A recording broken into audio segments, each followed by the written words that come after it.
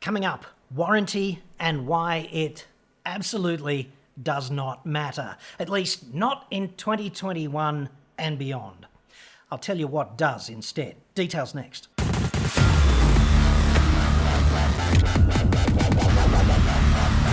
I'm John Cadogan from AutoExpert.com.au, and I get new cars cheap for buyers here in Australia. Website for that, obviously, or you can just click the card that's up there now, potentially. Okay, so yesterday I talked about Hyundai Staria, the new kid on the breeder bus block, versus Kia Carnival, all right? One of them is the king, and which one it is kind of depends on you. And I'll put a link in the description to that video, but you should be subscribed to my frigging fine channel in any case with the bell notification icon well and truly punched. And that will take care of notifications of this nature. If you're thinking about buying a breeder bus or a 7-seat SUV, go back and watch yesterday's video because I drilled down into Staria versus Carnival in some detail. And that was inspired by a question from a dude named John Hark, who then went on what I would broadly categorise as a bit of a rant about warranty. So let's do that. My one gripe with Hyundai is the 5-year warranty. Surely it is time for 7. Apparently, Hyundai was the first to offer a 5-year warranty back in 1999. I read that a Hyundai executive was quoted as saying in recent times that Hyundai vehicles are of such good quality that there is no need for a longer warranty, implying that they are not likely to have faults after the 5 years. If they are of such good quality, then why can't they offer the longer warranty? Even if there was an option to purchase extra warranty at a reasonable cost, it would probably be worthwhile. I hesitate to buy a Hyundai with what I consider an unacceptable warranty period. Hopefully, they will reconsider their current 5-year warranty stance, as it makes me, and I assume other people, hesitant to purchase. John Hark there, and to John I would say, dude, I am tempted to roast you over this, but I'm not going to because of what you said right at the very end. As we would have said to our father as children, are we getting to the very end of this interminable drive, which was probably, 45 minutes or something. Anywho, what John said at the end there was, as it makes me and I assume other people hesitant to purchase. And it friggin' does, dude. I'm with you on that. And I get it. I get so many emails from people who really want that longer warranty. And I'm going to just upend you right now, if that's okay with you, because warranty doesn't matter. Warranty has not mattered for 10 years in this country, okay? Because 10 years ago, actually 10 and a bit years ago now, on the 1st of January 2011, we had a sea change in Australian consumer law. We brought in a raft of new legislation that basically means warranty doesn't matter.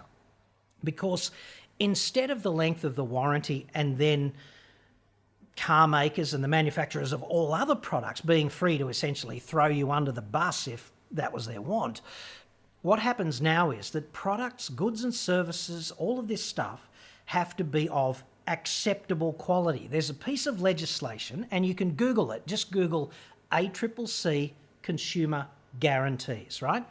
It's called the Guarantee of Acceptable Quality. And part of that means that apart from goods and services needing to match the descriptions made about them in brochures and online and by the salesman and all of this stuff, what it also means is that goods and services need to be reasonably durable. And obviously, if you go to Officeworks and you buy yourself a friggin' Sharpie or something, then that legislation pertains to your Sharpie just the same way as it does to your $65,000 Kia Carnival or, Hyundai Staria that you buy tomorrow.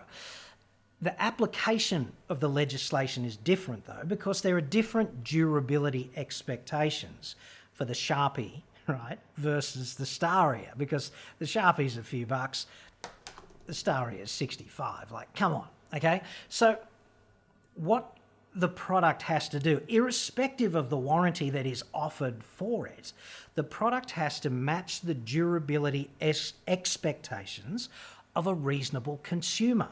Okay, that's legislated. It's not optional. And that's not defined in the legislation because Sharpie versus Staria, okay, different durability expectations.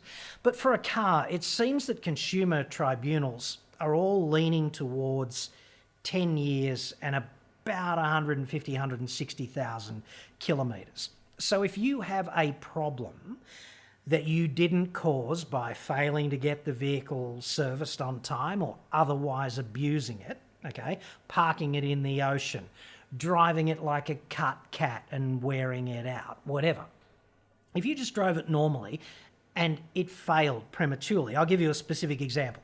If you just drive the vehicle normally, you get it serviced on time, you're 7, 8 years down the track, and the transmission just goes poopy in its trousers, then they might try and brush you. Car maker, some hypothetical car maker or a dealer might try and brush you and tell you, well, it's out of warranty, that's going to be 10 grand, okay?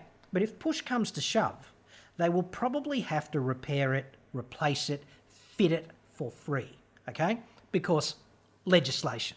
Now, the wrinkle here is that not all car makers are equal when it comes to their underlying philosophy. And we'll get to that in just a minute. But basically what this Australian consumer law means is that warranty is either bullshit or irrelevant because consumer law always trumps warranty. It always does, subject to those caveats about you not being an asshole, okay?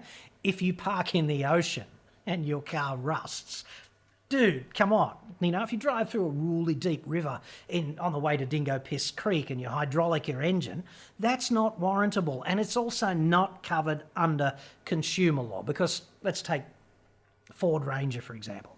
800 millimetres worth of wading depth. If you drive through 1.2 metre deep water and the diff sucks in a bunch of water and the lubricating oil turns to emulsion and the diff falls out the back before you're even halfway to the creek, right? That's not warrantable because you exceeded the manufacturer's specifications, right? But if you're 7 or 8 years in and you haven't abused the vehicle and it just fails, then they are required by legislation to fix it. And here's the problem, right? The problem is that not all car makers are equal. Some of them are highly receptive to doing the right thing or maintaining their reputation broadly out there in the community by doing the right thing, okay? Because they're two different things. What's right is different to what's required. What's right is different to what you can get away with. And what's right is different to caring about how that makes you look, okay? And car makers approach these issues differently, okay? It's like moral relativism writ large. Like moral relativism is like being on trial in Nuremberg in 1950 or something and saying, but I was just following orders, right? Or it's like ARB justifying hoovering up all of that JobKeeper and just adding it to the bottom line because, well, that was allowed, right? It's not the right thing to do. It's like AP Eagers, which added more than $100 million to its profit, paid for exclusively by JobKeeper, okay? And justifying it on the grounds of, but we were allowed to do it. That's not the same thing as it being right. And this is moral relativism, okay? And you've probably seen in various shots around the Fat Cave, the three-pronged suppository, inverted, over there, right? The little light that I put up a few episodes ago. The reason it's there is because, and the reason it's inverted is because, of course, Mercedes-Benz is the supplier of vehicles to hell, the official supplier. They've got a product placement deal in hell. And obviously Satan's S-Class rocks the logo inverted so everyone can see him coming. Okay, and reciprocity is in practice because Satan manages customer care for Mercedes-Benz here on the world, on the mortal coil. Okay, and that's why it's there. It reminds me of moral relativism in the car industry, okay? Because the default vision at Mercedes-Benz in Australia is that the badge is so attractive, okay? It's attractive enough that they can afford to throw customers with legitimate complaints right under the bus and just say, oh, well, that's an operational characteristic. I'm looking at you, every Mercedes-Benz that crabs itself sideways when it's trying to turn at full lock. Like, that's disgraceful. I'm looking at you, Mercedes-Benz, for the command online system that they just elected to take down after people spent money because they wanted to acquire that functionality, okay? Moral relativism. That's when you don't do what's right because you can get away with it, because it's allowed, whatever. And the reason they can get away with it, incidentally, is because the regulatory apparatus, which is largely managed by the ACCC, but also managed at state level by the various consumer tribunals, okay? The regulatory apparatus is flawed. Like, the ACCC is asleep at the wheel, often enough. And at the state level, if you want to go to a tribunal, it can cost you thousands upon thousands of dollars to, quote unquote, win. And just to see that in practice, to see an extreme example of that, you'd want to look up Sally Morphy and the term Range Rover. Now, Sally Morphy is a rich lady, and I referred to her in some report as the Princess of Poshtovia, as kind of a joke, right? Now, she's got balls, though, metaphorically, and I've got the utmost respect for her because she didn't take shit from Land Rover, which is right up there with Three Prong, okay, and Jeep, and a bunch of other car makers, Volkswagen. The whole Volkswagen group's pretty bad at customer support. I think you'd agree, okay? So anyway, Sally Morphy buys this ultimate lemon Range Rover. Not hard, okay? And it fails, and it keeps failing, and it's just the dog from hell, and everyone knows that. And even the dealer is kind of on board. They're supportive. And Land Rover head office here in Australia, they just do what they're so good at, which is act like complete cocks. Okay? And they keep acting like complete cocks, and Sally Morphy goes, the princess, she goes, I'm not taking this. We're going to NCAT, right? So she goes to court, and she wins. And Land Rover has to buy the vehicle back because of this legislation, the Acceptable Quality Consumer Guarantee, and Section 50, whatever it is of the Act. Okay, 51, I think. Anyway, so that's not enough, right? Because one of the worst things about going through this process, if you're not rich, is that it costs the princess like $100 and something thousand in legal fees to quote unquote win. Like, I think it was $137,000 or something of that nature. Anyway, it was an amount like that. In other words, an amount that constitutes a hurdle that most of us would not be able to get over if we had a problem with a car. And bear in mind, the legal fees don't change, right? It can be a $200,000 Range Rover, or it can be a $40,000 five-seat SUV, bottom of the range thing. It's still going to cost you a fee like that ultimately to win if the other side are complete cocks, okay? So the princess goes, that's not acceptable. And she makes an application for costs, okay? And the thing about consumer law is that typically in consumer law cases, each party bears the brunt of their own legal costs. And it's very difficult to make a successful application for costs. In fact, to be successful with an application for costs, the other party has to be a complete cock, okay? So the princess was successful. And not only was the princess successful, okay, the dealership was successful, okay? So Land Rover had to pay the princess's costs and the dealership's costs and its own costs. And if it cost the princess 130 grand, let's say, hypothetically, it was like that, and it cost the dealership 130 grand, and it cost Land Rover 130 grand for their own lawyers, then that was another broadly $400,000. Just because they couldn't say, we're terribly sorry, your Land Rover's the ultimate lemon, let's take care of it for you. Okay? And this is the central thesis of my argument about warranty being bullshit, because the princess's car was under warranty and they fucked her off anyway, okay? And she had to go through this laborious $130,000 process just to win. And then she had to roll the die again and make an application for costs, which was only saved.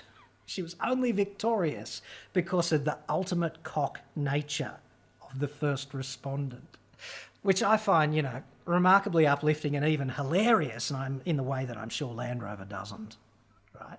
But I find that hilarious because it highlights just how inaccessible consumer law really is to ordinary people like me and you, okay? And that's a serious problem. And therefore, warranty doesn't matter because the Princess's Range Rover was under warranty and it was a shitbox objectively, and she had not abused it objectively, and they still didn't help. So instead of considering the warranty, what you've got to do is get information, do research on which car makers look after their customers and which car makers do not. And it frigging gobsmacks me, like ultimate gobsmack, that the bar of excellence for consumer support in Australia with cars appears to be just complying with the law.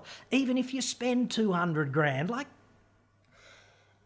if you buy a Hermes Birkin handbag, not something I know a great deal about, and if the zipper goes poopy in its trousers and you front back up at the shop, I'm tipping there's some customer service executive who will rush out and tell you that that's terrible, right? That's terrible, ma'am or sir. Let me take that for you and we will fix it. And can I offer you a glass of champagne? And is there anything we can do for you? And you know, some gesture of goodwill would be forthcoming and there would not be a problem about you've abused that, or, you know, that zipper going poopy is just an operational characteristic. And, well, if you think that's bad, just take us to NCAP, you stupid bitch, right? Come on. Compliance with the law is not excellence. It's the price of admission to the playing field of commercial reality. And yet, the ACCC allows this to be the status quo for selling cars in Australia, which is flat out friggin' disgraceful in my view, okay? And the other thing that really matters here is the accessibility of recourse, because it's frigging expensive to go to one of the consumer tribunals, which is essentially consumer court. And if you do that, right, if you go to consumer court and the other team are prepared to act like cocks, they just spend and spend and spend and spend so that you've got to match them to keep playing the game, okay? And that is absolutely disgraceful conduct. And this is why, I mean, everybody says, oh, you're in their pocket or you're in their pocket, whatever. But this is why I tell people it's not a bad idea to buy a Toyota. It's a good idea to buy a Hyundai. It's a good idea to buy a Kia. It's a good idea to buy a Subaru. Okay, it's a good idea to buy a Lexus, because it's a good idea to buy a BMW. And it's a good idea to do these things because they don't treat you like Ultimate Cock Land Rover or Satan's car maker of choice or the Volkswagen Group or Nissan or any one of these other deplorable car makers. Jeep is on a summit all of its own too. I mean, come on, Fiat Chrysler. Not that they sell too many cars these days, thankfully. That's what you've got to do instead of obsess about the warranty, dude. You've got to obsess about which car maker is not going to throw you under the bus if you have a legitimate problem and solid grounds for support. Like if you've got a moral case for support that's supported by legislation. In a perfect world, you would get a good result. But you can agree, the automotive industry in Australia is so badly regulated that it really is optional. It's up to the car maker whether or not they comply. And a handful of car makers are really good. A bunch of other car makers are mediocre, meaning in the middle of the pack. And there's a bunch of really bad operators right up the back that are bringing the tone of the whole operation down. And I've named them several times in this report. So that's what you should consider instead of just sitting there going, oh, 7 years versus 5. Because I guarantee that 8 years down the track with your Hyundai, your Kia, your Subaru, your Lexus, your Toyota, whatever, if you have a legitimate problem that is not a consequence of neglect or abuse on your part, then those brands will look after you. You will get some kind of resolution. In fact, I had a case the other day where a couple of pensioners reached out to me with one of those brands that I won't name because they all operate very similarly, okay? They had this problem that involved a catastrophic engine failure with a vehicle that's was 8 or 9 years old, okay? So if it was a Kia, it would have been out of warranty. And if it was any of those other brands with 5-year warranties, the industry standard, it would have been out of warranty. And they initially got brushed by the dealership, which kind of happens all the time. And then I said to them, give me the VIN code and the rego number and I'll reach out to the car maker. And I did that. And within 24 hours, I got a call back from the car maker. And what they said was, we'll cover the cost of parts. They can pay for the labour, right? And I think that's reasonable in the circumstances because they could have been complete cocks about it, you know? They could have been such complete... If they'd just been another brand, they would have been complete cocks about it, and it would have been, I don't know, $15,000 to $20,000 problem for a couple of pensioners who had a seemingly legitimate complaint. And there was a bit of ambiguity about their issue because their car had been serviced by their son and things of this nature, which would have given the car maker grounds to be a card-carrying cock in consumer court. But instead, they did what was right. You know, and I guess they did some calculations internally about what's right, how is this going to make us look, and, you know, how does this mesh with our culture, basically. And those pensioners got a good result because instead of paying 15 to 20 grand, they're paying a couple of $1,000 for the labour to fit a complete brand new engine in a car that's 8 or 9 years old. And this is what you're looking at. That's better, think you'd agree, than paying 130 grand to just roll the dice in consumer court. Not that they could have afforded to do that. So the brand is something that you jump into bed with. You cannot separate them. You buy car A, you jump into bed with that brand. You cannot separate them. You can't just have the car like, oh, no Volkswagen or Cox, but I love the Golf. Well, if you buy a Golf, you've got to jump into bed with Volkswagen. You've got to hope that you don't have a problem and acknowledge the probability that if you do, under the bus is going to be the balance of probability option when it comes to, quote unquote, supporting you. So you've got to think about that and give it due consideration before you just fall in love with a car that is objectively a bad idea against this customer support culture criteria.